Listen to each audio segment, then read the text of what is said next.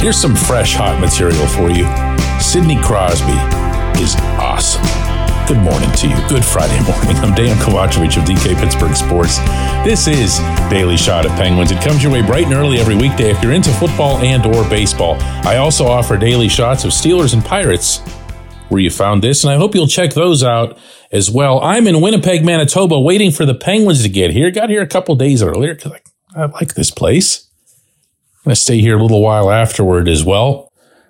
But before I headed to Pittsburgh International yesterday, I was at the Penguins practice in Cranberry, and I did something. I'm not sure how to fess this up to you here, but I did something that I haven't been doing enough of lately. And I just went and spent some time talking to the captain. We used to do this more often, and maybe it's because, speaking only for myself here, obviously, I kind of take him for granted. He's always there. He's always available to everyone. And by that, I'm not just talking about unimportant people like myself and other reporters. I'm talking about every guest who's brought in a Make-A-Wish child, someone who's elderly and ill and their dream is to meet Sid. He finds time for everybody. Now, the Penguins help him organize that. The Penguins help, I guess you could say, protect him from, stuff that's not, quite as urgent as some of the situations I just described. But he just finds it. In every city where the Penguins travel, there's somebody who wants, however well-intentioned and however well-meaning, a piece of Sid. And he's always there to give it. Now, what's maybe the most impressive thing about that isn't that there's a human like this who exists. It's that no matter what it is that he does on the side, and that, of course, is always on the side, he never, ever, ever loses the focus on hockey because he dedicates such, I don't want to say this in a negative way, but he dedicates so much of his daily life to hockey, actual hockey.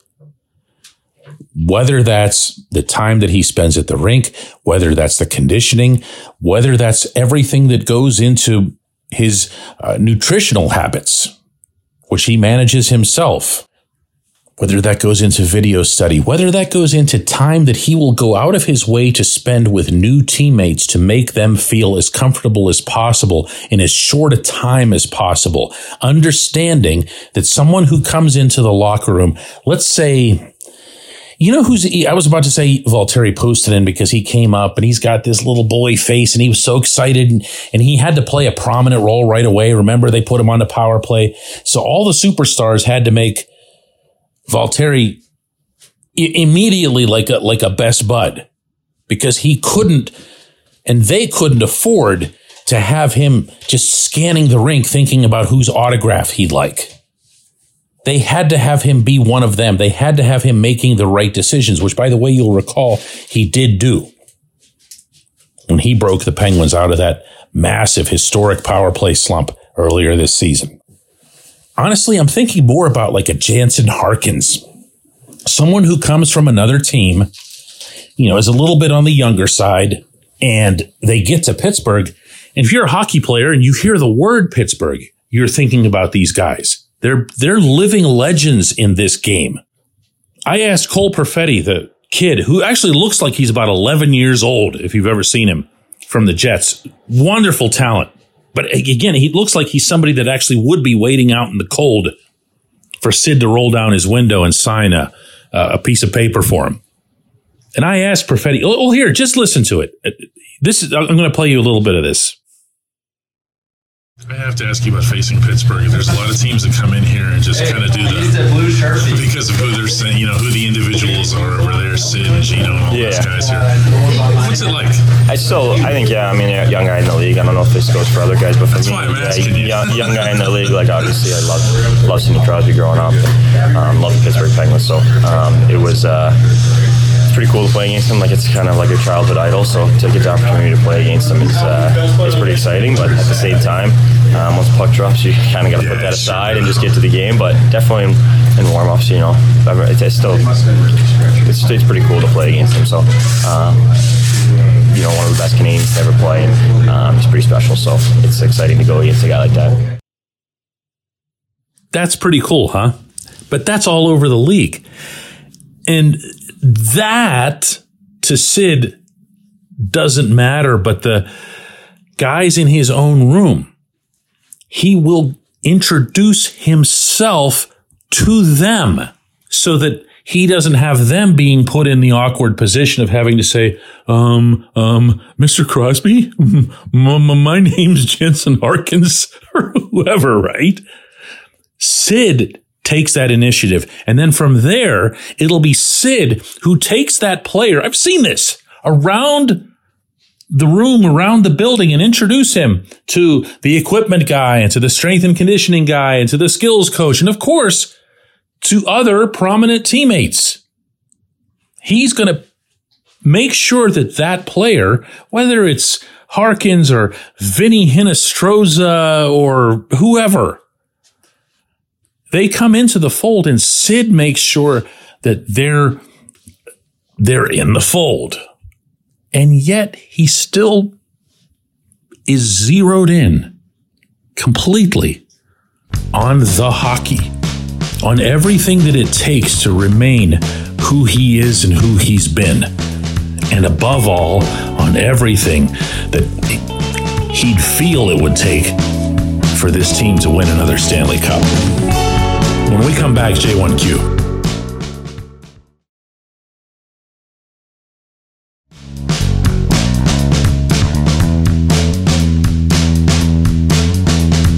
Today's J1Q comes from Christopher, who says, wait a second, DK. No judgment on Kyle Dubas yet? Okay, maybe not, but he's not beyond criticism to this point. This team's no more impressive than Ron Hextall's was. For anybody who missed yesterday's episode, Christopher's referring to, I guess it was kind of a throwaway line on my part, that I'm reserving judgment on Dubas, and I see, if you want to call it a report card or whatever, or a grade for his performance to date, it would be nothing other than incomplete. Actually, I don't know how it could be anything other than that. He's been at the helm for half a season. And if you want to take his off-season time before that, then you're talking about another, 3 months? And he came in and inherited, let us not forget, since you brought up Hextall yourself, quite the mess. Cap crunch, some useless players who were in the fold having been acquired for way too much, no ready-made solutions available through the draft or through prospects, since there's not much of a system below the Pittsburgh level.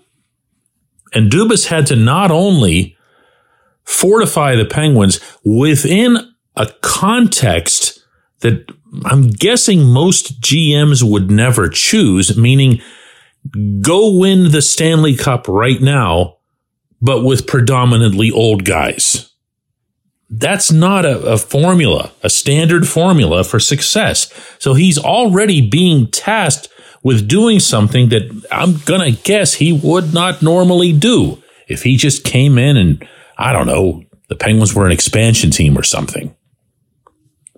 So the first part of it, I mean, I don't know how, after the fact, you can get mad at Erik Karlsson on a given night or whatever, but the Karlsson trade, the cap hits that were sent out and the caliber, the skill level, and not to mention the character of the individual who came back, I mean, that's still a hell of a trade.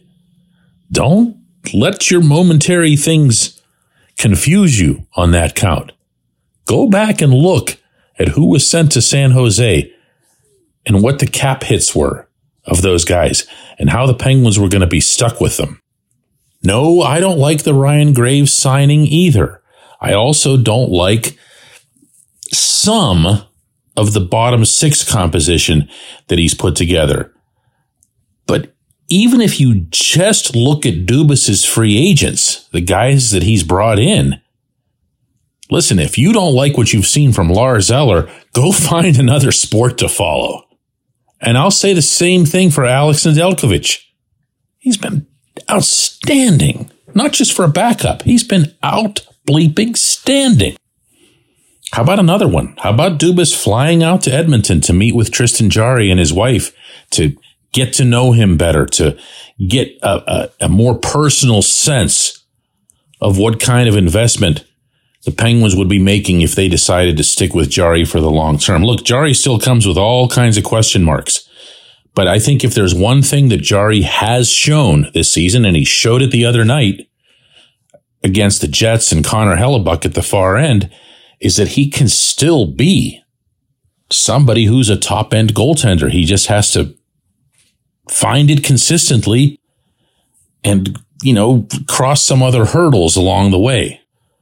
I don't like Riley Smith, but I do like some of the things that Dubas has done involving the AHL roster. No, it's not exactly loaded. Wilkes-Barre Scranton has depth. It has a lot of players because Dubas threw a lot of players into the mix, which again is something to his credit. He decided that he was going to throw more money into the AHL roster than what's been done here in the past, hoping for, some kind of good things to come out of it.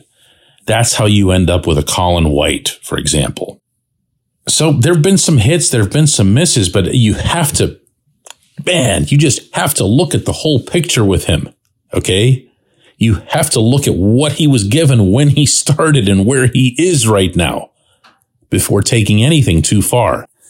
I appreciate the question. I appreciate everybody listening to Daily Shot of Penguins. Again, I'm here in Winnipeg now. The Penguins will be playing the Jets here tomorrow night. That is a 7:08 p.m. Eastern Time face-off from the arena I'm looking at here right outside my window. And we will get together again on Monday morning.